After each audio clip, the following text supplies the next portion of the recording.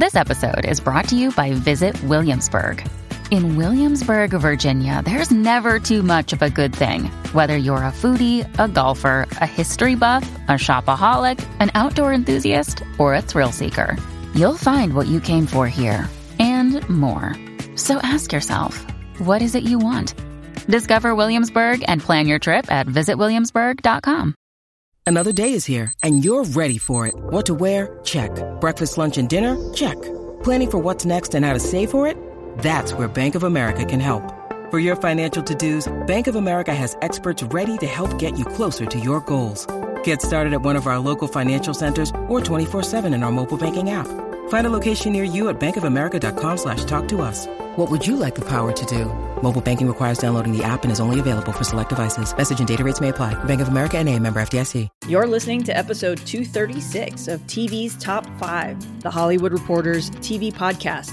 I'm Leslie Goldberg, the West Coast TV editor, and I'm joined as always by the great Dan Feinberg, the Hollywood Reporter's chief TV critic. How's it going, Dan? Okay, I got 0 trick-or-treaters on Halloween. How many did you get, Leslie? I have no idea because we went to go see Boy Genius at the Hollywood Bowl with special guest Dave Cool for a song, so that was cool. Did you guys put out candy, or did you just let people go hungry? No, we turned off the lights and we let everyone go across the street to the amazing graveyard set that one of our neighbors has every year that attracts a couple hundred people. So yeah, it was sad not giving out candy, but you know what? It was a nice change of pace being able to get to go to a show. I'm not saying you made the wrong choice, just you happen to actually live in a neighborhood that is kind of trick-or-treating friendly, as opposed to mine where there were actually nobody out in costumes around my neighborhood. So anyway, happy Lots Halloween. Of costumes at the Hollywood Bowl. How nice. How nice. Yeah. We were, Natalie and I were matching skeletons. So, or as she called us, lazy bones, because they were onesies. So I was nice and warm. No judgment. Was the concert good? It was great, yeah. I think that's the 4th show I've seen this month. This will be our new segment. Leslie reviews the concerts she's been to because she's not a TV critic, but she can totally be a live music performance critic. Postal Service and Death Cab was number 1 on my list this month. U2 at the Sphere was number 2. Brandi Carlile and Friends at the Hollywood Bowl was number 3, and I love Brandi, so putting her at 3 was crazy to me. And then 4th, I'd put Boy Genius, just because I know their record, but I don't know as much as I know everything else that goes on. So it's more about the lack of emotional connection to it as opposed to the actual performance. Yeah, but the musicianship was, the music was beautiful. And you can't find a better venue in LA for a crowd like that than the Hollywood Bowl. Except for when it comes to parking and getting in and out. The Uber. Perfect. Yep. Yeah, and well, in news that really matters to everyone else, the actors' strike continues on and is, again, still reportedly close as both sides are closing in on a new 3-year minimum basic agreement. Negotiations, we hear, now are hinging on artificial intelligence as the Performers Guild is trying to make that airtight because obviously AI threatens actors in a way that is far more severe and serious than the threat to writers. So not that I'm saying one side is more important than the other or whatever, but yeah, it's a tough negotiation as it turns out. So as we always remind you guys, this is being recorded on Thursday afternoon, so that is when we are speaking about things. If there's a deal that comes in the next 24 hours, first of all, yay, but also that is why we have not discussed it yet, but we will discuss it next week if that actually happens. But you can also go back to last week's conversation with our great colleague Katie Kilkenny, who updated things on where they stood as of last week, and it's close enough. And we should say LA Press Club nominee for Online Journalist of the Year, Katie Kilkenny. So congratulations to Katie and all of our fellow colleagues, as well as to you, Dan, on your multiple nominations. Plus, thanks to the Press Club for continuing to nominate TV's Top 5. Well, and also to you for all of your nominations. Well, I wasn't going to thank myself and congratulate myself. But then that's why I did it. But also for nominating the podcast, we can both say that. So anyway, thanks. Well, with all that out of the way, we're going to start where we normally start again with headlines because whew, what a busy week, Dan. Number 1. Up first, Disney will buy out Comcast's remaining 33% share in Hulu in the coming year, as both companies now turn to put an accurate valuation on the streaming service. Disney now is on the hook for a minimum of $9 billion. And yes, my pinky is on my chin, a la Doctor. Who am I trying to quote here? Dr. Evil? Yes, Dr. Evil, yeah, indeed. Took me a second. Austin I was going to say Powers, Dr. Mike Horrible Myers. because I was just talking about that with someone, but That is That's the wrong something doctor. different, but in some ways similar. But yes. So anyway, this is news that I feel like we probably knew was coming, but still, Yeah, it's not a done deal because they have to figure out a proper valuation. You have the next 12 months or so to figure that out. Good times. Speaking of Hulu, Futurama has been given a 2-season renewal at Hulu, which takes the revival and the former Fox and Comedy Central animated favorite through its 14th season, or something like that. When I attempted to review the the revival, it was very, very funny how different sites and different listing services are counting different things as different numbers of seasons. Anyway, season 12 will premiere in 2024. And in Hulu development news, the streamer is prepping a new take on Prison Break, this being the second revival of Prison Break, I believe. It's not really a revival. They're not expecting any original cast members to come back for this one, Dan. So it's just different people breaking from different prisons. Anyway, it's a format. Sure, why not? I mean, it could be. There's no reason why you couldn't take it as an anthology. Each season, a different group of people break out from a different prison. Why not? Elgin James, the co-creator and showrunner from Mayans MC, is attached. And yeah, yay.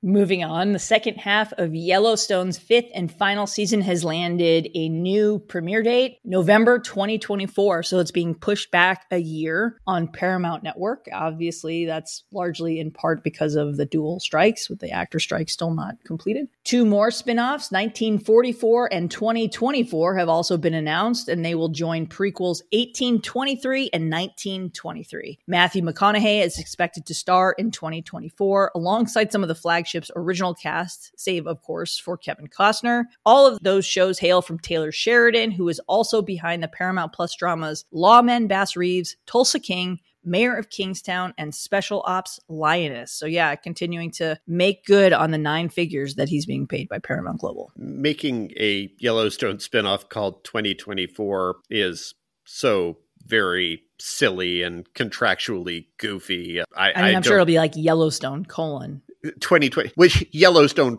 now. Yellowstone more now than the version of Yellowstone that we were doing before, which was already now.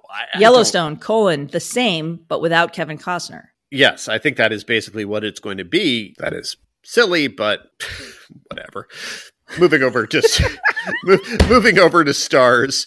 It's the biggest show on the planet right now, Dan, and we're just like, eh. Well, that's just, I don't know. Our friend and colleague Matt Mitovich was tweeting about what a absolute delight it is to have to Google for all of these titles, that you're having to Google for 2024, having to Google for 1883, it's so silly. I don't know what else to say about it. And look, obviously, Paramount Plus is in the do whatever Taylor Sheridan wants to do business. And I mean, look, structurally, the idea of doing these decade check-ins from the same families, et cetera, from the same central family, and to see how multiple generations have adapted over time, that's a great thing. I really did enjoy that. A similar idea with Boyhood, right? That's obviously a different, not a family, and it's not every decade, but there's a good idea here, and I think it's different actors and different directors and a different setting and all of that. But otherwise, it's exactly like Boyhood. No,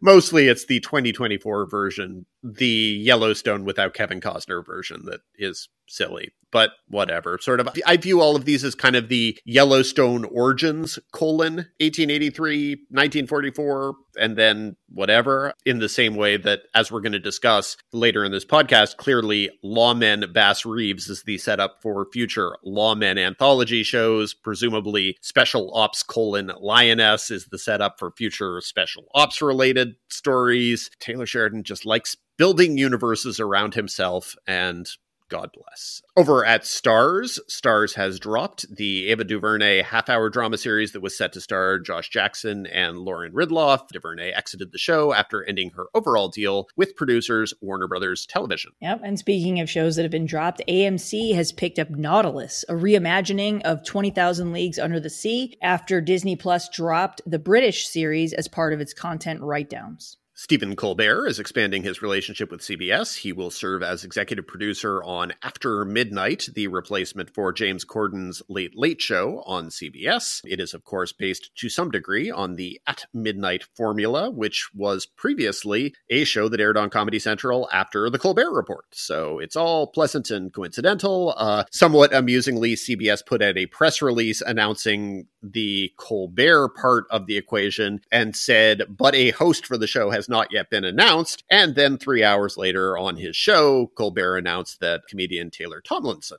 will host the new series. I generally like Taylor Tomlinson, so sure, why not? And I generally like the idea of women hosting late night shows. Heaven knows they needed to do something to that effect. Yeah. Elsewhere, HBO has previewed its content slate for 2024 with The Jinx Part 2, due alongside the shortened 8-episode House of the Dragon Season 2, expected in early summer. Next up in the Game of Thrones franchise is the prequel A Knight of the Seven Kingdoms, The Hedge Knight, which HBO chief Casey Bloys said would begin shooting in the spring, despite not yet being cast. Meanwhile, several shows that were expected to air in 2024 are now being bumped to 2025. Those include the 3rd season of Euphoria, one of my favorites, season 2 of The Last of Us, the 3rd cycle of The White Lotus, and the debut of It prequel, Welcome to Derry. And speaking of HBO, content chief Casey Bloys has apologized for asking 2 staffers to set up dummy Twitter accounts so that he could fire back at critics who did not favorably review HBO shows. Critics from the New York Times, Vulture, and Rolling Stone were among those who were targeted. Bloys, during the Thursday press event that took place the day after Rolling Stone broke this story, called the 6 tweets a, quote, dumb idea.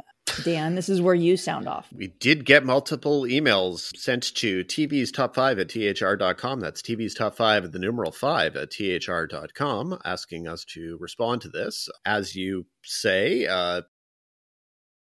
people at the New York press event, that this was a mistake. He also blamed the timing, which was 2020 and early 2021, basically saying that spent a lot of time working at home and this is what happens. And, you know, look, I get the desire. As the expression goes, success is the best revenge, but the second best revenge is getting an underpaid support staffer to make a sock puppet social media account with stock footage avatar to tweet sarcastic things at Alan Sepinwall. So success. Anyway, I mean, I have thoughts on this, obviously, but at the risk of continuing a vicious and pointlessly petty cycle, all I'm going to say is that anyone who thinks that Casey Bloys is the only person in Hollywood with enough peak, that's peak with a QU, to want to do something like this, but powerful enough to delegate the responsibility to do it to an assistant, you're very sheltered. I suspect that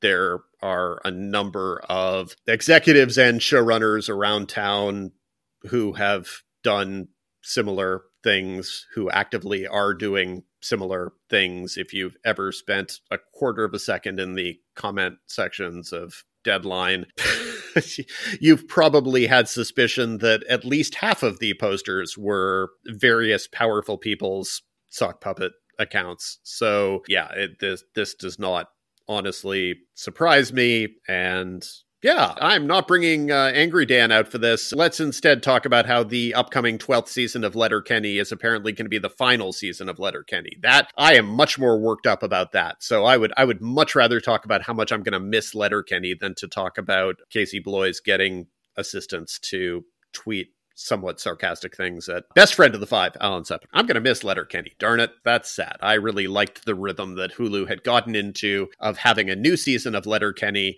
come out every Christmas, and it will make me sad that this will apparently be the last of those. So yeah, those are my thoughts on Twitter bot gate, or whatever nonsense we're calling it these days. Number 2.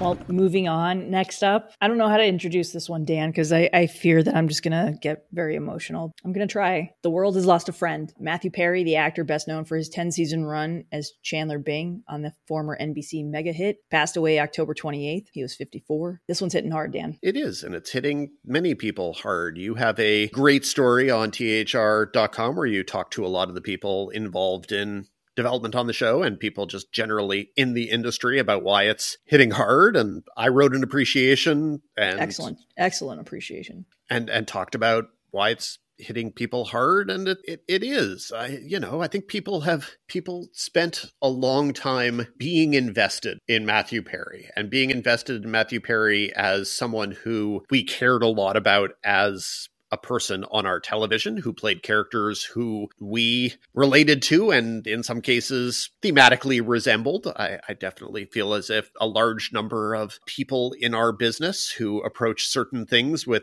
sarcasm and occasionally cynicism definitely relate to a lot of the characters that Matthew Perry played so well. But also, I think people had a deep investment in him as a person and in his well-being. And he just published his memoir last year talking about his fight with addiction and all of that. And I think there's a lot of care that people have for Matthew Perry as both a friend on the TV show and as just a person who people have worried about and cared about and invested emotionally in. And so, yeah, I think a lot of people have been hit hard by this. The article you wrote, it was a Warren Littlefield who compared it to the death of a Beatle. It was, yeah. And that's, honestly something that I kind of teed him up for a little bit, but because I was trying to confirm the passing, as a reporter, you get roped into covering anything, especially if your colleagues know that Friends is your all-time favorite show and you happen to be a TV editor at a major publication like The Hollywood Reporter. Obviously, it was trying to separate my personal feelings from the job and having to email his publicists who probably found out the same way we all did from TMZ. I'm going to struggle here because it's just, I planned my life around that TV show when I was in college. Cause yeah, I'm an old, and I watched when it originally aired on Thursdays at 8. My group of friends always went out for dollar beer bust way back in the day. And I wouldn't leave the house until after Friends was over. And I got to talk to one of my friends from school about the episodes. And once I was done, I'm like, okay, now I can go out, because it was whether I was working or studying or doing anything else. It's like, that was my show because it was watching my generation, it's like watching the same thing. And I think one of the things that made that show so great and made Perry so great in it is he was the everyman, right? Monica was the every woman. Everyone wants to fall in love with their best friend. And that's an analogy that Carrie Burke gave me. But, one of the things that as I was sitting with it over the weekend, I was trying to put to words what the loss meant. And for me, I remember I was a senior in high school playing on the basketball team and softball team and volleyball team when Magic Johnson announced that he was HIV positive. And we canceled basketball practice. And instead, we all sat around the gym just kind of sharing our feelings about his announcement. I remember the next year when I was in college, Kurt Cobain died. And I remember hearing about it driving home from school on K-Rock. And they were playing all Nirvana songs when I got in the car. I'm like, wow, that's cool. They're playing all Nirvana. That's really neat. And then they broke in and said, in case you haven't heard, this is what happened. And I remember that both of those things affecting me, but not in the kind of way that Matthew Perry, the way that his passing is affecting me. And it's because that character was your way in, right? Everyone kind of was trying to figure out who they were at that point in the show, at the beginning of the show in the early 90s, late 90s, mid to late 90s. And that's where I was as a young adult. And you're trying to figure out your love life. You're trying to figure out who you are in this life. And as one exec put it, that was Matthew Perry's personal journey as well as Chandler's. And I think when you spend 236 episodes with someone, with these characters, they become family. And as another exec mentioned, it's like people didn't just call them by their name. They would go up to them and say, hey, Chandler. I talked to Bob Greenblatt, who did the show Episodes with some of the Friends folks for Showtime. And he recalled a story when they were in London shooting and people would run up to Matt LeBlanc and be like, Joey. It's like they were rock stars and they continue to be rock stars, even in the, years removed from their success on Friends. And I think this loss, it is, you have dinner every Thursday night with Monica and Chandler and everybody else, right? You have coffee with them hundreds of times, right? Like I've lost track how many times I've done a full rewatch of the show. That was my comfort food. When I used to when I was dealing with insomnia early on, I would watch repeats on TBS or Nick at Night, and that would help me fall asleep. When Natalie and I first started dating, one of the first things that we learned about each other is we both did that. And then we used to have a competition. It's okay, how many friends have you interviewed? And I think I won that, by the way. But it's just, it's a special show for a lot of people, not just me. And I think that's why I'm struggling, because his passing is so, it just affects you so many generations, because the show not just was a hit for people my age who watched it originally, but then it became this global phenomenon when the show sold all over the world. I talked to another exec who shared a story about being in Italy, and they aired Friends Thursdays at 8 because they stole a page out of NBC's playbook. Right. And it's like, it was a global phenomenon. And then the streaming, whether it was first on Netflix or now on Max, so many new generations have found and fallen in love with this show, because it does speak to a specific time in your life that it doesn't matter what generation you are, it's a universal experience. And that's what great TV does. And I think that's part of why this hits so hard, is because we all knew and loved him because he was our friend. It's a show that's about youth. And that's part of why people who are in their mid-20s now or younger can still watch it and be inspired, or not necessarily inspired, but can see it resonates still. And I think that a lot of the things that people, when they want to criticize the show, every young generation discovers it, and then every young generation at the same time discovers that it's quote unquote problematic. But part of why it's problematic is because of its snapshot picture of a general idea of being in your 20s. And it wasn't a specific version of being in your 20s. And so as a result, it's lacking a lot of the specificity that people maybe wish it had, that maybe it doesn't reflect New York City and all of its diversity, which it absolutely does not. There's no question about that. And the things about it that have aged absolutely have aged. Some of the gay panic and all of that, of course, it has absolutely aged. But what it is so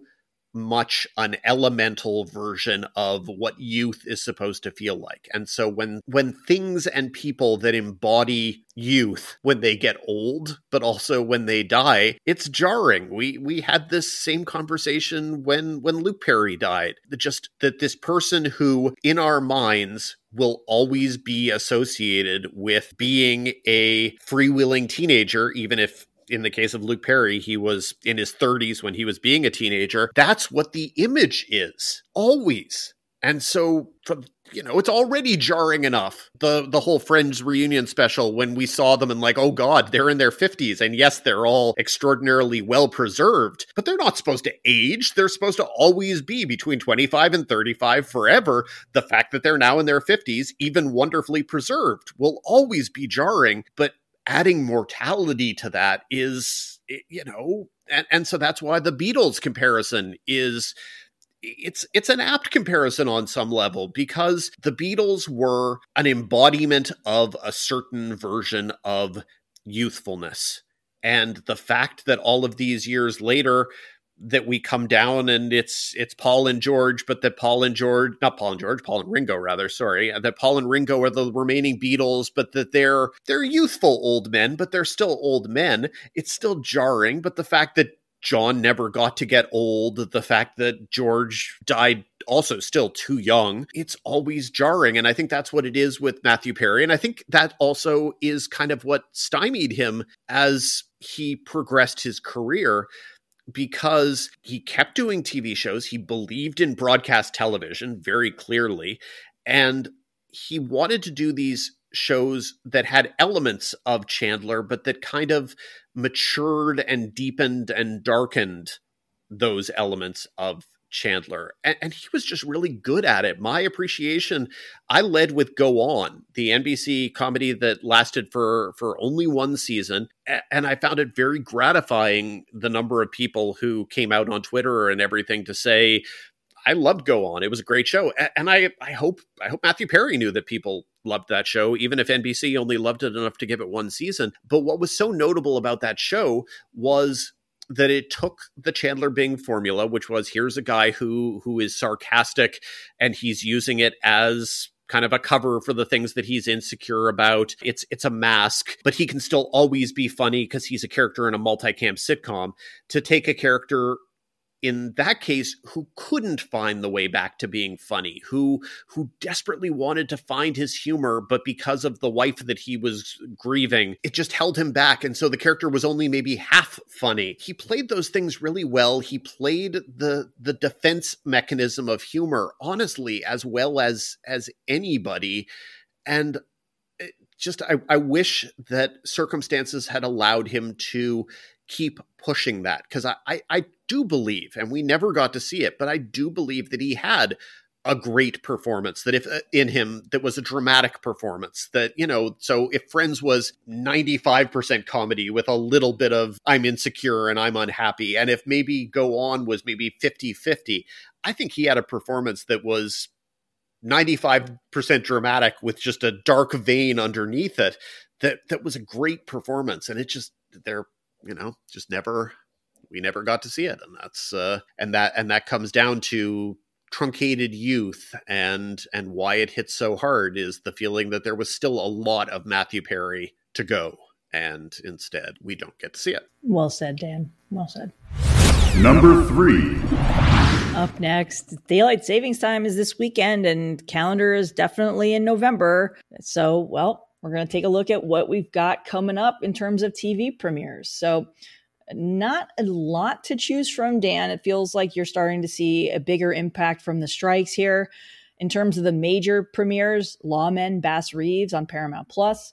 Apple has The Buccaneers. Season 2 of Rap Shit is on Max. For All Mankind returns for its 4th season on Apple. Beacon 23, which was developed by, that was supposed to be, I think it was AMC? No, it was Showtime? I think it was Showtime, right? I don't know. Remember. It was developed for a different network, but it's going to air on MGM Plus, which was formerly known as Epix. The Curse launches on Showtime. You've got A Murder at the End of the World on FX Hulu. The Crown, the final season on Netflix. I know you must be very excited for that, Dan. Julia, season 2, where we get to maybe talk to Chris Kaiser about a show that he made instead of, the writer's strike. Monarch, The Legacy of Monsters, makes its debut on Apple. Scott Pilgrim takes off, the animated version on Netflix. Fargo season 5, lots of Emmy contenders here, Dan, between Fargo and Crown alone. And then speaking of Emmy contenders, Squid Game, The Challenge, that's sarcasm. The reality show airs on Netflix. And then you've got the new show from the Cobra Kai trio, Obliterated, that airs on Netflix after it was originally developed for TBS. So Dan, does it feel a little lighter this month to you? I know there's always a complaint that there's too much TV, and I'm not saying you're wrong, but it feels like there might not be as much this month. No, I honestly, I don't feel that way. I think what the month feels like to me is it feels top heavy. It feels like an NBA team that gave 3 players max contracts and then suddenly realized that it had no room whatsoever to have anyone on the bench. And it's just like, okay, let's hope that these 3 superstars can actually carry the team to the postseason. And sometimes they can, and sometimes it's the Brooklyn Nets.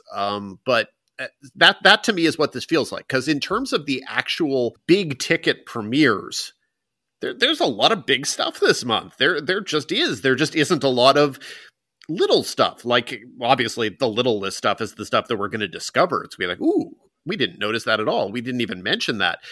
But like in terms of big things, The Crown is a massive show for Netflix. It is one of their biggest shows, and this is the start of its end. It will be notable for that. Fargo, the first 3 Fargo seasons are totally favorite shows of mine ever. The 4th season was, honestly, the reason I didn't like the 4th season is because I felt it kind of overreached and was not able to successfully achieve what it was going for. But it was only a failure of aspiration. You've got all of these big shows. I watched the trailer for Monarch, Legacy of Monsters, which stars, Kurt frickin' Russell. And the trailer, at least, I've watched 0 seconds of the actual show other than what's in the trailer. So this is not in any way a review. The trailer makes it look like it is big. It makes it look like there is a lot of money that went into this. And that's awesome. You've got The Curse, freaking Emma Stone, who is once again in an Oscar conversation for her latest upcoming movie. Now, of course, if you want to keep in mind that the last time Emma Stone did a television show, it was Maniac on Netflix, which did not make a very large ripple, then you could go, okay, simply having the Emma Stone name is not necessarily a guarantee of success. But still in all, it's a guarantee of people taking interest, plus Nathan Fielder, plus the Safdie brothers. That's a lot of pedigree. If you are a fan of For All Mankind, you know that it is one of the biggest shows on TV. It happens not to be a show that Emmy voters have necessarily recognized to the degree that they probably should have. But, that's a big show. And then there's a lot of stuff that's maybe less enthusiastic, but still big in its own way. Squid Game, you made a joke, but Netflix is going to present it like it's a big thing. This Squid Game reality show where no one actually gets killed playing the games. Again, I haven't watched any of our screeners. The trailer to me is excruciating. The trailer to me feels like it is a misinterpretation of absolutely everything that made Squid Game, the television show, interesting. But still, it is, it looks and feels like someone went, ooh, we're going to misinterpret the meaning of Squid Game and make it into a big reality show, which is exactly what it is. And then there are these brands that are meaningful brands, maybe not to everyone, but to some people. And I'm referring, of course, to the Santa Claus movies, because there's a second season of that. But seriously, I'm probably much more excited about Scott Pilgrim Takes Off, which looks, again, this is me just watching trailers, it looks right.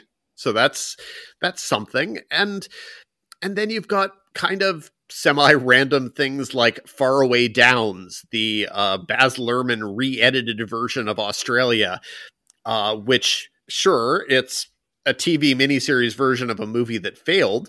On the other hand, it's a TV miniseries that stars Hugh Jackman and Nicole Kidman, and if you didn't watch Australia, then Faraway Downs is new to you, whether it's good, new, or something else. And again, going back to brand names, when Baz Luhrmann did his Netflix show, it didn't really light any fires. So, the Get Down was great. The Get Down was ambitious. I don't know that I felt like it was great as a series, but it was definitely ambitious. It was look how many stars came from that. One or two. There more than that. There are definitely it was a good cast. There were things about that show I thought were very good, and things that I thought I will defend the Get Down forever. At least creatively on screen, the behind the scenes of it was a complete and total mess, and I've written about it a lot in my career. We all know how much I love a behind the scenes mess story, but yeah, I loved it. I think I might have been one of like 10 people. People liked it, and I will defend its aspirations. I will not defend how it was actually finally executed, but it's definitely the kind of show where you can imagine it having become something bigger and better and even more ambitious as it went along, and instead that didn't happen. But anyway, so that was the last Baz Luhrmann TV show is what my point is. But this is, again, just a re-edited version of a movie that wasn't successful, which apparently is like a trend because AMC is doing the same thing with the Glenn Howerton Blackberry movie. They're expanding it into a 3-part limited series with cut scenes or something for some reason. I don't know. But no, there's this, to me, I don't necessarily know where the little shows are going to come from, but you never do. But there are a lot of big shows, and there are a lot of shows that have established audiences, even if it's not necessarily exactly the sweet spot of our podcast listenership. Like Slow Horses is the kind of show that I hear about a lot from people who aren't industry type people. That is a show that has a big audience. And when I questioned a week or two ago when they raised prices on Apple TV Plus, whether Apple TV Plus had value at this point at $3 at 43% more month to month, a lot of people reference Slow Horses as part of their list of the great and popular shows or successful favorite shows that are on Apple TV Plus. It has a big audience, is my point. I get the feeling that Julia probably did also. It's just probably a slightly older audience, which is how these things go. And yeah, lots of adult animation. You're going to hear in our next segment about one piece of adult animation in Blue-Eyed Samurai. But like this weekend alone, there's Blue-Eyed Samurai. There's Invincible returning on Amazon. There's something called Onimusha, which has Takeshi Mikai in it, involved in some way. There's a lot of ambitious stuff this month, even if some of that ambitious stuff includes All the Light We Cannot See on Netflix, which I reviewed last week and which is very, very sadly garbage. But still, I am down for ambition, and there is a lot of ambition in November.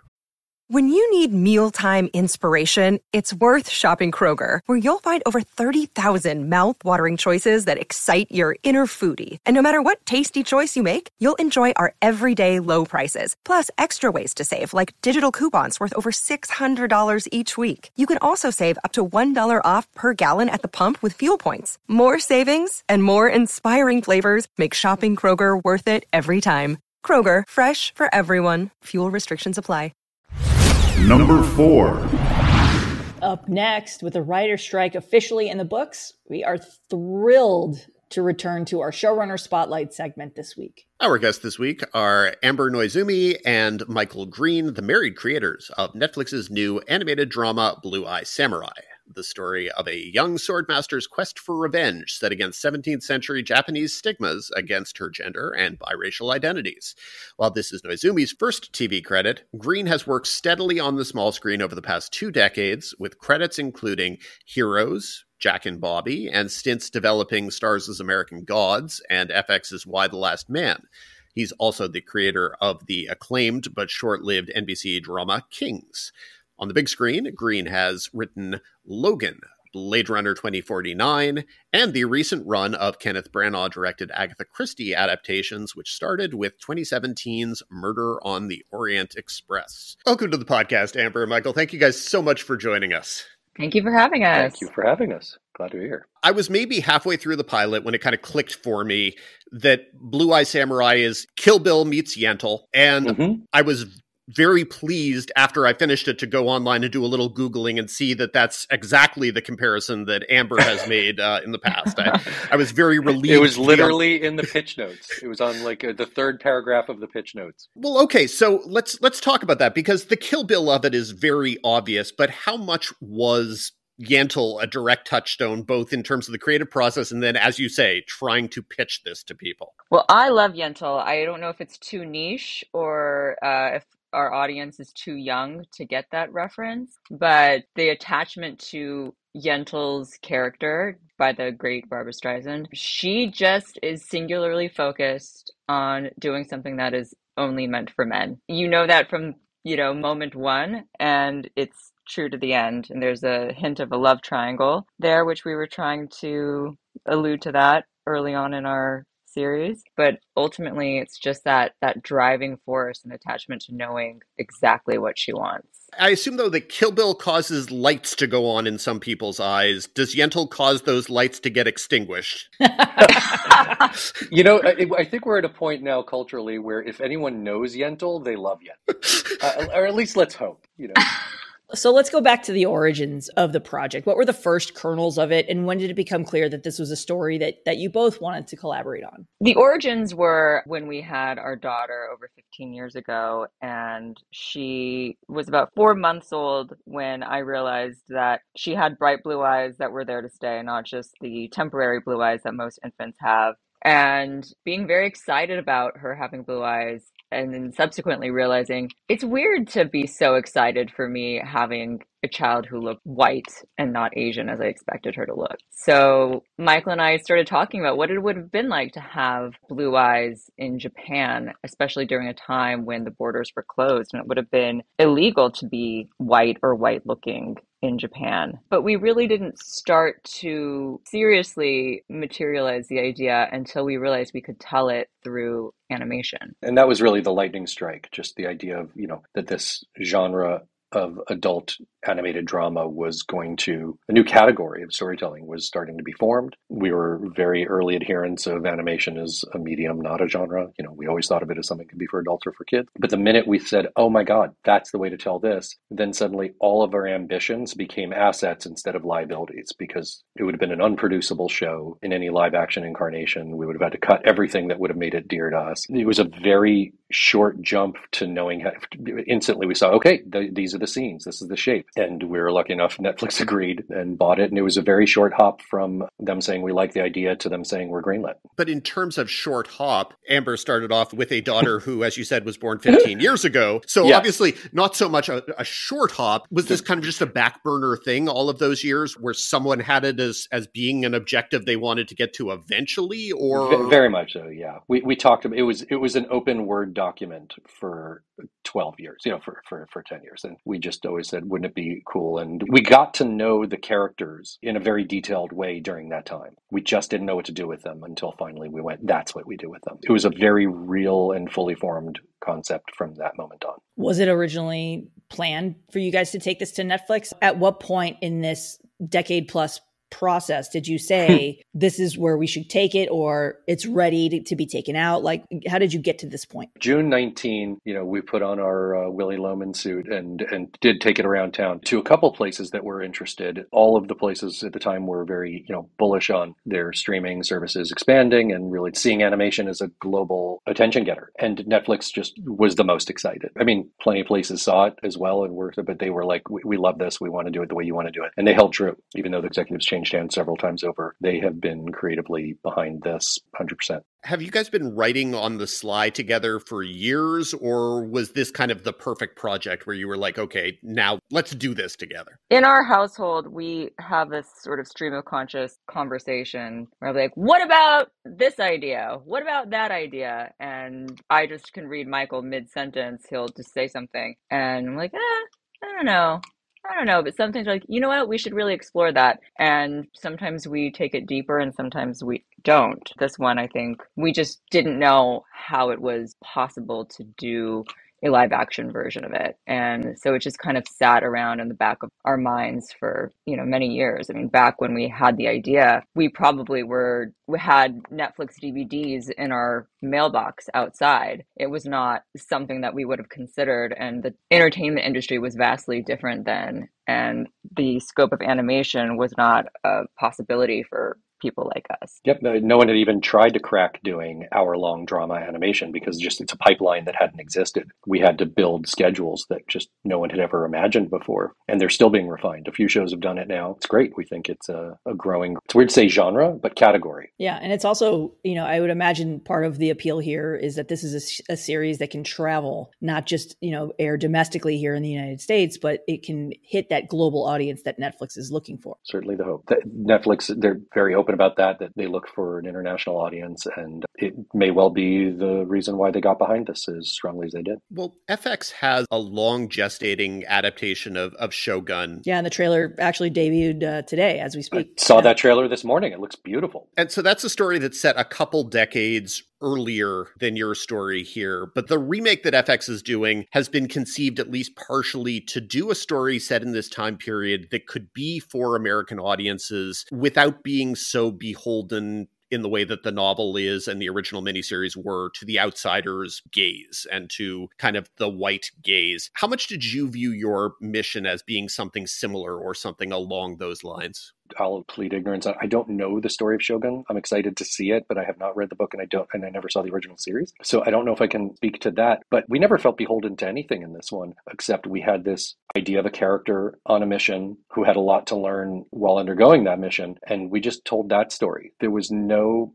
internal or external pressure for it to stand for anything, for it to be anything. Platforms, it was all just what would be best for the story we wanted to tell. Ultimately, Mizu being betwixt two races, Japanese and white, gave us a lot of leeway for how we would tell it. We could see it in her perspective and not just from a Japanese perspective. Yeah, it was about someone who doesn't feel at home in her own country and might not feel at home in any country. And at the same time that you were making this for Netflix, you were making this for an English-speaking audience. What accommodations did you know from the beginning that you would have to be making? And where were the key places in the process that you found yourself needing to strike a balance between authenticity and accessibility? I mean, one of those things was definitely that it was going to be in the English language, not told in Japanese and then translated into English or with subtitles. So we decided we couldn't make it authentic. And I think other movies and programs have tried to have people speak with an accent. So it seems authentic to an English speaking ear that, oh, they have Japanese accents, so therefore they are Japanese. We wanted people to speak the way they speak and realize that this is an Asian American product. We're not trying to be Japanese. We're trying to tell a tale from Japanese history. That made it a multiplicity of Asian American accent because it's not a monolith. Hints of California, there are hints of Brooklyn, there are hints, Australian people from around the world. And we just said, we want you to speak as you do and, perform as you would. And that was very freeing to a lot of our actors. I think where we felt the most obligation for authenticity was on screen, was anything visually represented. Things we could go out of our way for, and I think we succeeded at, was like if we saw any signage or writing, someone had a letter in their hand. We went to Aoi Yamaguchi, who's a brilliant calligrapher and historian of writing, and she would then pen those letters as she would imagine. It's sort of like asking someone to write in like first folio Shakespeare printing and making it bespoke for like which, this is a female character, so she would write this way. A male character would write this way. What kind of characters would they use? And that allowed us to go really deep and, nerd out on history. We learned a lot from her on that. And then any art we were going to show is, wardrobe is very accurate to the time. Food is accurate to the time. We went as deep as we could, and our production design team and costume designer, they're all history nerds and really, really brought it. So when it came to the research, did you guys do that together? Did you do it separately? Did you find that there were certain things that were fascinating one of you more than the other? We did it mostly separately, and we would share what we found and say, you have to read this, you have to read that, you have to watch this, you have to watch that. But we wrote episode 1 in 2019 before the world shut down. But the episodes 2 through 8, I believe, were all written after everything shut down. So we had a lot of time to watch movies on the Criterion collection. So we were able to watch a lot of old samurai movies and just old Japanese language films just to kind of get ourselves in that world and find inspiration. And we had time to read the books we wanted to read cover to cover, which was really helpful. We read academic sources, we read fiction, more modern fiction about the time, we read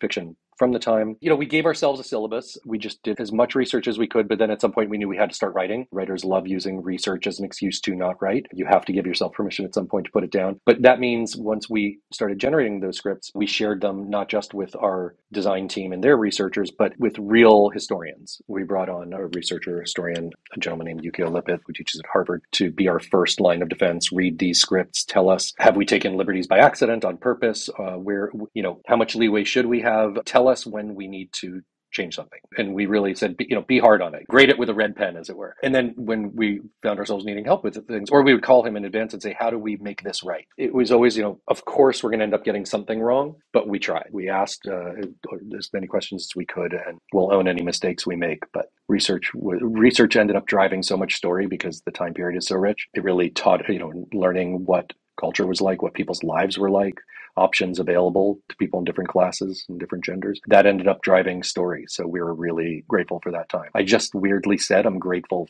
that the world shut down. So I don't know if that's a great opinion. I mean, something good always comes from something horrible, right? So that we're getting this beautiful art in the form of this show that came out of not just your experience in life together, but also out of the pandemic. And I'm excited to see what comes out of the WGA strike too, with all the things that people were doing, et cetera. So, but getting back on track, I did want to talk about the demo. Obviously, you talked a lot about how adult animation in the form of a drama catering to an older audience is a new category in our industry. But what were your conversations about the intended demographic for the show? I mean, Dan and I were talking about it, and, we weren't so surprised it's a samurai story. So that obviously there is going to be some graphic violence. But what took us both by surprise was how graphic the nudity and sexuality were. Why were both of those adult elements important and necessary for you both? We always said we wanted the Game of Thrones audience, that was such a crossover show that people who didn't like fantasy genre everybody watched it. I think even my elderly Christian parents at least tried out Game of Thrones. We want everyone to give us a shot, and hopefully they find something in it. And adding sexuality and violence is a statement that this is for adults. And we tried not to be gratuitous about it, but we wanted to show that you could make these things into art as well. What is the reaction of Netflix when you tell them individual things? Like, I suppose that probably 2023, nobody worries about blood spatter, especially when they know the genre. But if you say, and then we've got an episode where there are going to be a lot of animated penises, that's cool, right? Is there any reaction from the good people at Netflix to that? Working on the show has been a cure for a lot of people's cynicism, because they really always said, okay, like, and not because they're like, hey, more penises the better. It wasn't, there's no penis directive, which can now be the title of this podcast. There's the headline, yeah. Michael Green says there's no penis directive. It was more, they saw the scripts we wrote, in which, you may be referring to in our second episode, we have a Matsuri, which is an annual festival, and we have an entire village of people strip naked and jump into a frozen river, like ocean rather, into the ice. But they learned our ambition to do that in the context of reading it in a script and going, oh, this is all about ritual purification. This is all about showing a cultural event that normally a Western audience would never have access to seeing. Their questions were only inside that. There's no agenda. They just saw that we had stories we wanted to tell and that we were telling them well, and said, okay. And then they were our first audience and just said what they loved. We had single digit number of notes on our scripts and cuts. Wow. Single digit. That doesn't happen very often. Does not happen very often. I've worked in a lot of TV. It bears mention. And when they gave us notes, it was always about trying to do better something we'd discussed. So it was, again, it had some experiences in television that left me bitter taste in this. Now, for me, television is sunshine and unicorn farts all over again. Yeah. I mean, going back to some of the things that you've worked on, I mean, there's a lot of samurai on your resume there. Logan, Why the Last Man? I mean, do you have other samurai scripts in a drawer somewhere? And how did your work on those projects really prepare you for what became Blue Eye Samurai? Funny enough, news dropped yesterday of something else involving potentially a sword that I'll be working on. So I'll leave that for a future conversation. We came at this one new. This was a new page turned. This came out of conversations with me and Amber together. How were we going to do something? Because sure, I loved certain movies from a young age, but this was going to be not a retelling of that. This was going to be something that came, that was from both of us. So everything was, partnership in this made it something new. And I had to come at it with very, beginner's samurai mind. Amber talked about going through the Criterion Collection. You guys talked about the research you did. Talk a bit about what the show initially looked like in your minds, and then how it shifted and evolved when you began working with Jane Wu and with the animation team. We looked at a lot of the old ukiyo-e woodblock prints just to kind of get an idea of what the world would look like illustrated. So we didn't really know how was this going to look. We knew it wasn't going to look like a Disney cartoon, and we knew we didn't want it to look like anime. We have a great appreciation for anime, but we knew we needed to signal to the audience that this was something different. So I don't know, when I write, I imagine what the characters look like. And I had this sort of hybrid version of actual people and also those ukiyo-e woodblock print people kind of walking through my mind. And Jane actually had the same vision when we met with her, that she wanted to draw inspiration from these, centuries old Japanese art and use that as a jumping off point. I don't know if that was what you saw in your mind, Michael, when you were writing your scenes. We also came across some concept art and developed some concept art early on, and and all kind of joined hands and said, what if we really made the show look like that? Like so many times you start with concept art and then you see the finished product and it's sort of like, nailed it, when you see the cake it's supposed to be, and then the final cake, it doesn't quite look like the original. And we're like, what if we just kept chasing those beautiful images and our show really looks like the original concepts for it, because everyone was really psyched to try to see something through that they've never gotten to see through before. For a lot of our artists and designers and directors, they worked in children's space for a long time, or they just worked on things that were more directed from the top down what an aesthetic had to be. And so, we just said, have something you're excited to do, tell us about it, and let's chase that until you have it in hand. And that became a really fun show to run. The hour-long space, or the, more than half hour, less than an hour other than the pilot, it gives you guys the opportunity to do both these very large, epic action scenes, but also extended scenes where people are making noodles, or just long scenes of sword making and sword craft and blacksmithing. How hard was it for you guys to find the rhythms that would allow both of those things to happen at the same time in the same episodes and still have momentum for the series? We spent a lot of time on pacing.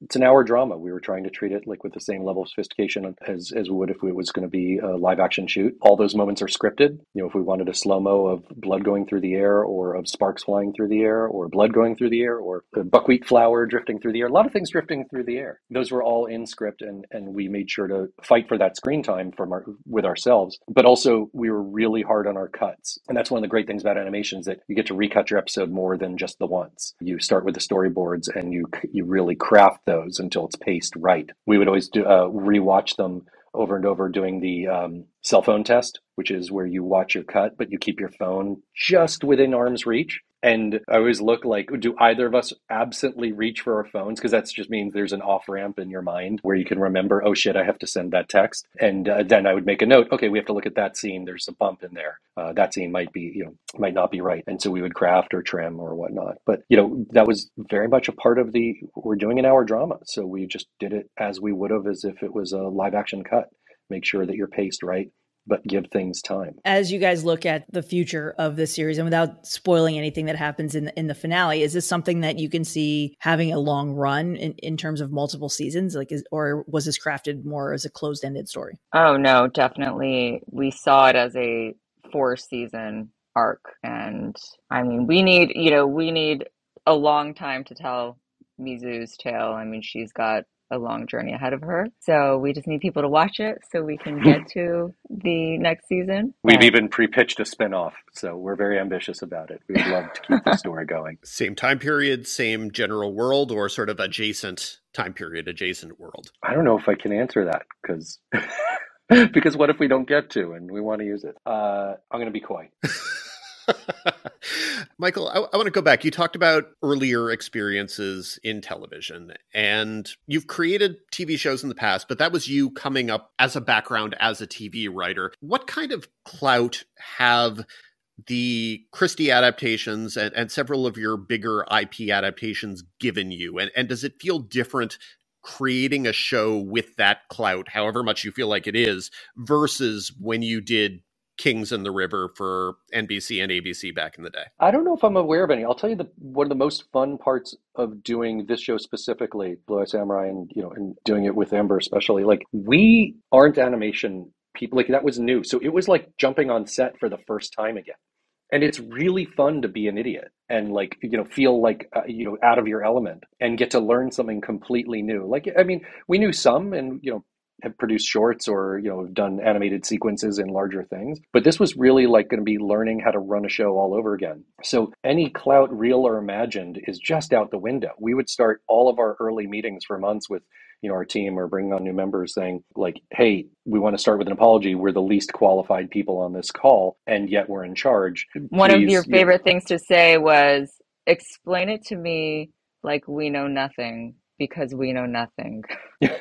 And our team was very patient with us, and then it allowed us to make decisions with them that didn't frustrate them, because we would just say, like, hey, tell us what we don't know so that we can help. Like, you're asking for resources now, or you're trying to get some sort of feedback. We don't want to give you the wrong answer because we don't know. So that was great. It was really fun and humbling being new to it all. And the joke that's kind of true is we now coming out of the first season, we are qualified to run this show. I believe, Michael, that I am/was a fan of Kings, and so the fact that we're not just you're a very kind man, and you get to go straight to heaven. Nice. That's the first. You have a pass. You got the wristband.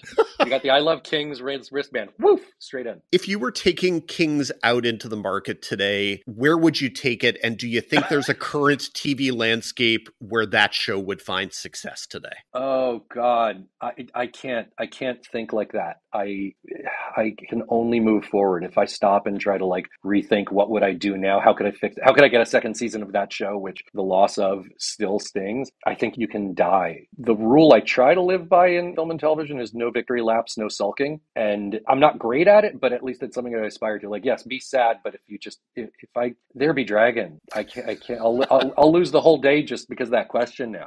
In some ways, it was way ahead of its time, and there is an appetite for it, but also it was an original new fantasy world, or grounded fantasy world, and no one's making originals anymore. And that's one of the challenges that we might face in finding an audience for this, because it's an original. We don't have a built-in fan base of a video game, a comic book, novel, what have you. And, that's a big challenge in today's TV and movie industry. Just there isn't as much original stuff coming out. And you put so much more of yourself into those. Yeah, and given the state of the industry, as you're saying, it's like everyone just wants safe bets, and anything that's not is either getting cut or canceled. That is a shame. It is, everyone always bemoans, why is everything IP? I love working with IP. Part of it is, and it's dangerous to say, the audience doesn't show up for original material as much as they should. It's The Edge of Tomorrow broke a studio, and now we have The Creator, both excellent films that didn't find, Edge of Tomorrow became a hit, but only after that studio swore off doing original material for at least a decade. Netflix is excited about original content. They just know that there's always that barrier for awareness. So here's hoping. Well, I sort of started the questioning with the Kill Bill and Yentl comparison, and obviously Netflix is not going to be able to market similarities to Yentl aggressively. Tragically, we don't live in that world. But on the other hand, in the pilot, you guys do have a scene where you use Battle Without Honor or Humanity, which at this point for people has become kind of the Kill Bill musical theme. Was that kind of an intentional thing so that you could have people go, okay, if people need to find a way to compare this show to something, now they can do it and they can tell people it's like Kill Bill if you like Kill Bill? Was that a kind of conscious connection that you guys wanted to make? Obviously somewhat conscious, but how conscious? I mean, we used it as temp music for, editing purposes, and we just loved it. We just, we did. And if people say we stole from Kill Bill, great. Great. Here's our big hat. Yeah. Tip of the hat to the master. Exactly. That's what I would have gone with tip of the hat over stealing as how I would have described it. All right. We did steal the sound mixer of Kill Bill to come and mix our show. And Myron Tango did a wonderful job. We would love to hear that Mr. Tarantino watched it, saw that, and was pleased. And we do like to end these interviews with the same question. What have you guys been watching and enjoying? Honestly, we've been so busy. We haven't been watching much. We have been watching Big Mouth. We just watched Palliative Scavenger's Reign on Yes. Max, which first time I've ever said correctly. I'm still calling it HBO Max. It's a beautiful show. It's so interesting. It's so unique to itself. It's so patient and original. Can't wait to watch more. But it's like, oh, there's another great animated show out there. Can't wait for Invincible season 2. Tip of the hat to the other our animated show. Very different, but if people want to watch them and watch our show with theirs, not mad at that. I enjoy the hell of it. But we have been supporting adult animation because it's the way of the future. The present. The way of the present. The present. The present. 28 days for people to discover adult animation drama. Well, guys, thank you so much for joining us. This has been a pleasure. Thank you so much. Thank you so much for having us. Blue-Eyed Samurai is now streaming on Netflix. Number 5. As usual, we wrap things up with the Critics' Corner. Among this week's major new launches, you just heard our interview with the creators of Blue-Eyed Samurai, which arrives on Netflix. Lawman Bass Reeves launches on Paramount Plus, and Invincible is back with its second season on Amazon. Dan, what you got for us? There's a lot of stuff, and a lot of stuff, unfortunately, that I couldn't get to this week. I wanted to sample Hulu's Black Cake, which our colleague Angie reviewed, and then there are a few things at the beginning of next week that I might need to kind of backtrack into. Probably we'll talk about Calling from Accounts on Paramount Plus on next week's podcast. I probably will touch on Apple TV Plus's The Buccaneers on next week's podcast, etc. So yeah, lots and lots of content. Let's see, what order do we want to go with? Let's start with Invincible, because to me it points to one of the great annoyances of television circa 2023, whenever the hell we are. The last episode of Invincible aired in April 2021.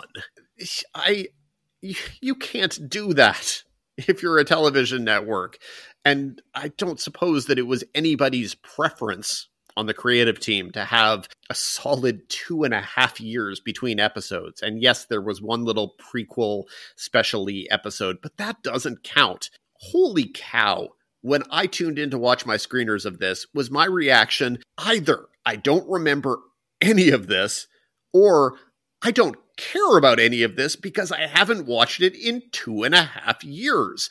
And this is just a problem when you have a show that, I need to say this, I liked the first season of Invincible. I didn't love it, but I liked it. If the second season had come 6 months or a year after the first, I would have been like, sure, excellent. Let's bring it on. Let's hop back into these adventures. Why not? It also doesn't help the show that in those 2.5 years, we've had 15, 20 different revisionist superhero things in the sort of R-rated variety. And so I watched screeners. I made it through 3 episodes, and things actually did start getting interesting in the 3rd episode. So I'll say that as if you watch it and if your initial reaction is, I don't remember any of this and I don't care for the first 2 episodes. The 3rd episode was when I started to become invested, or to remember what I was invested in. But I kept finding myself watching the various different things that were happening, which were all of the sort of perfunctory adult animation tropes. Ooh, we're going to blow people up. There's going to be blood everywhere, blah, blah, blah. But it's still going to look like an old school Saturday animation superhero show. And I kept not remembering, like, is the thing I'm associating with this, is it a plot line from the first season of Invincible that I half remember? Is it a plot line from the second season of The Boys? Is it something from Hulu's Extraordinary? Just all of these adult revisionist superhero stories, which often I really quite like, they blend together somewhat. And if you don't put out a new episode of your show in 2.5 years, it's really hard for people to stay invested. And that was my thought watching Invincible, is I might have cared 1.5 years ago. You just can't make me care now. It just wasn't good enough for that. It was good. It wasn't 2.5 years of champing at the bit good.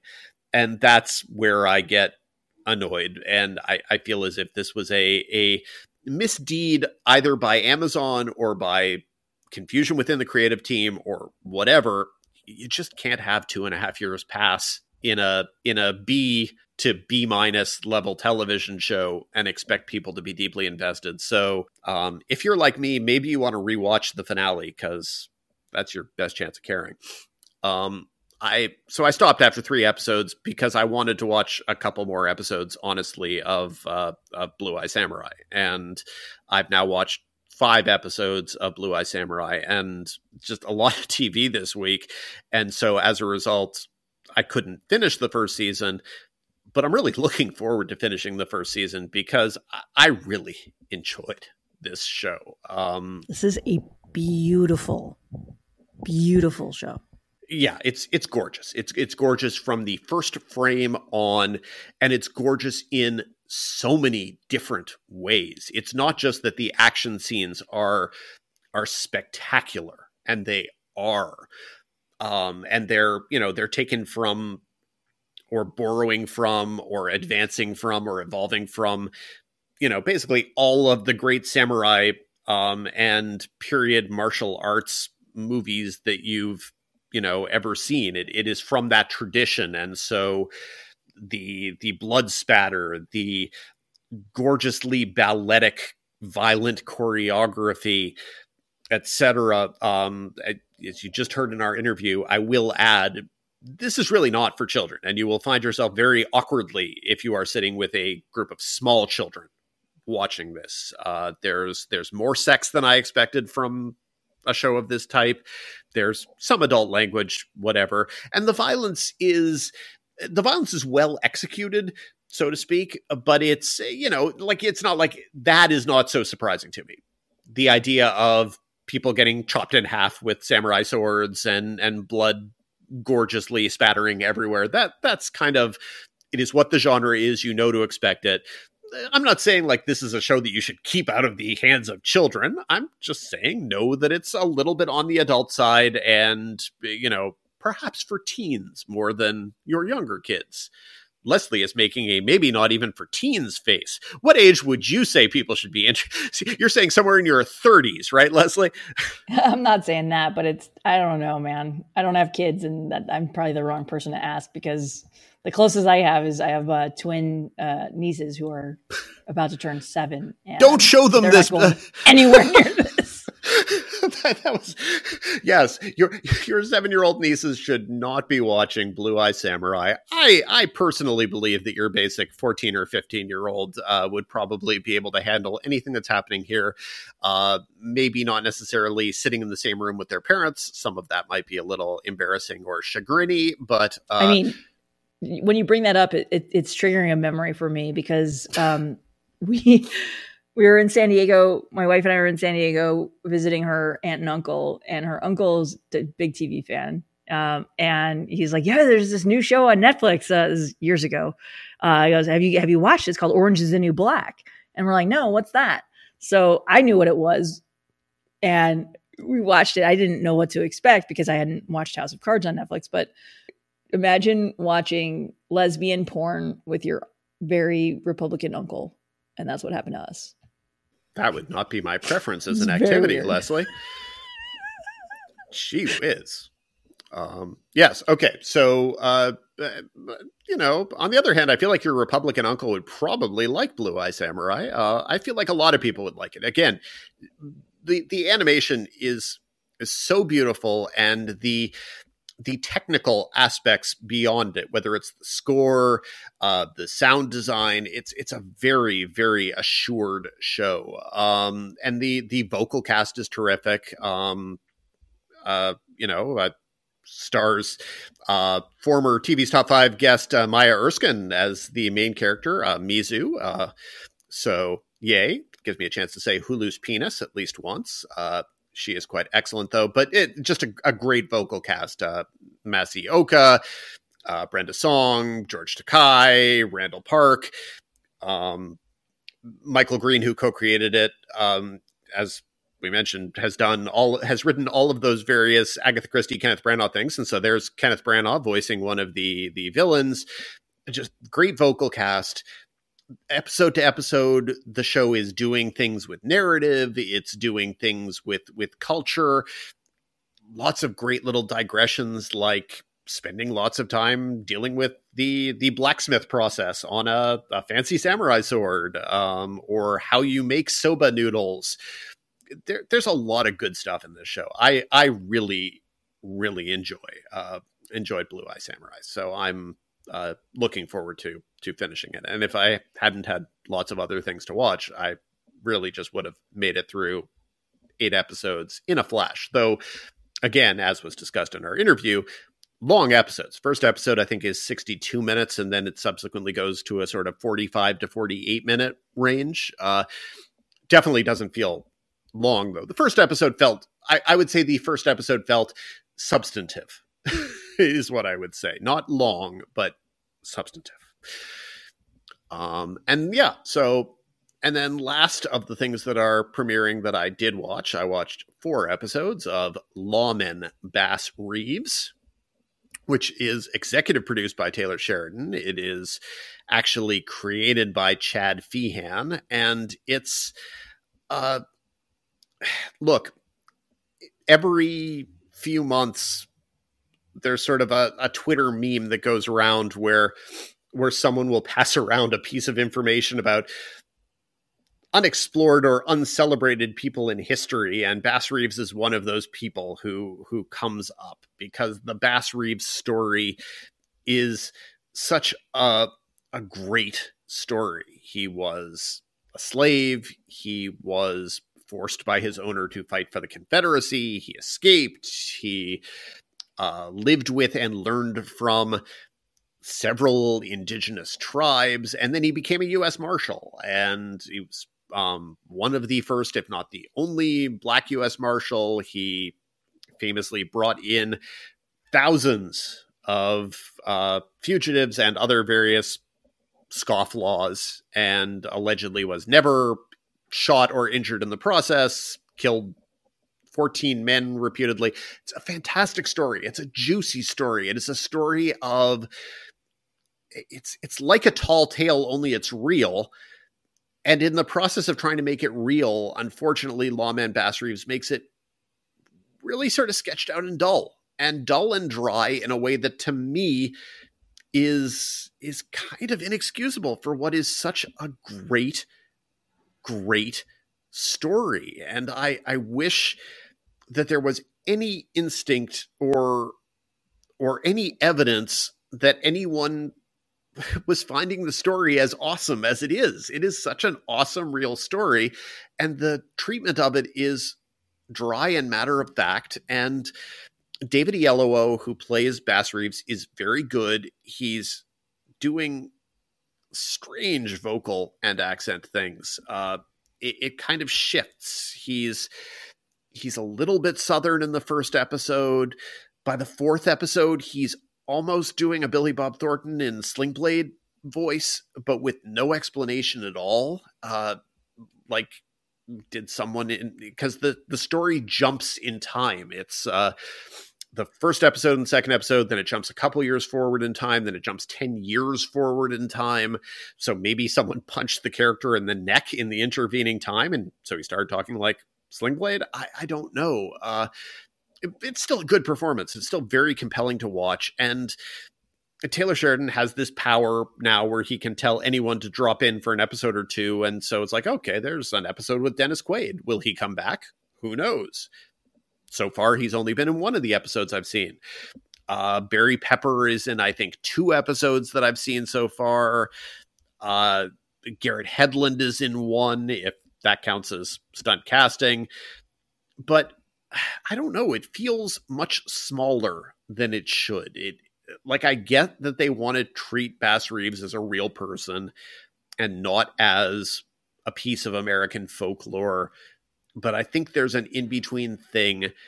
I would also add, somewhat reluctantly, because I really don't want to get the emails, that truly having a white executive producer, a white creator showrunner, working from a series of books by a white academic to tell the story of this iconic Black figure, to me, it doesn't feel like the best version of what the storytelling on this should have been. There is no real perspective. There's no real voice. It doesn't capture the flavor of a historical moment other than everyone was dirty because there wasn't indoor plumbing. It's limited, and I don't feel like it should be limited. I feel like it should be boundless. I feel like it should be epic, and it's not. So yeah. So for this week's reviews, Bass Reeves Lawman, I will say this: the 4 episodes I've seen, I would say I like them more than most of the recent Taylor Sheridan shows. Honestly, it feels like, I don't know. It feels less clumsily soap operatic in the way that Taylor Sheridan likes to do. I was much less annoyed by it than sometimes I'm annoyed by Taylor Sheridan's kind of Western iconographic shtick. But still, I just, it's too good a story to be done with this level of so-so-ness.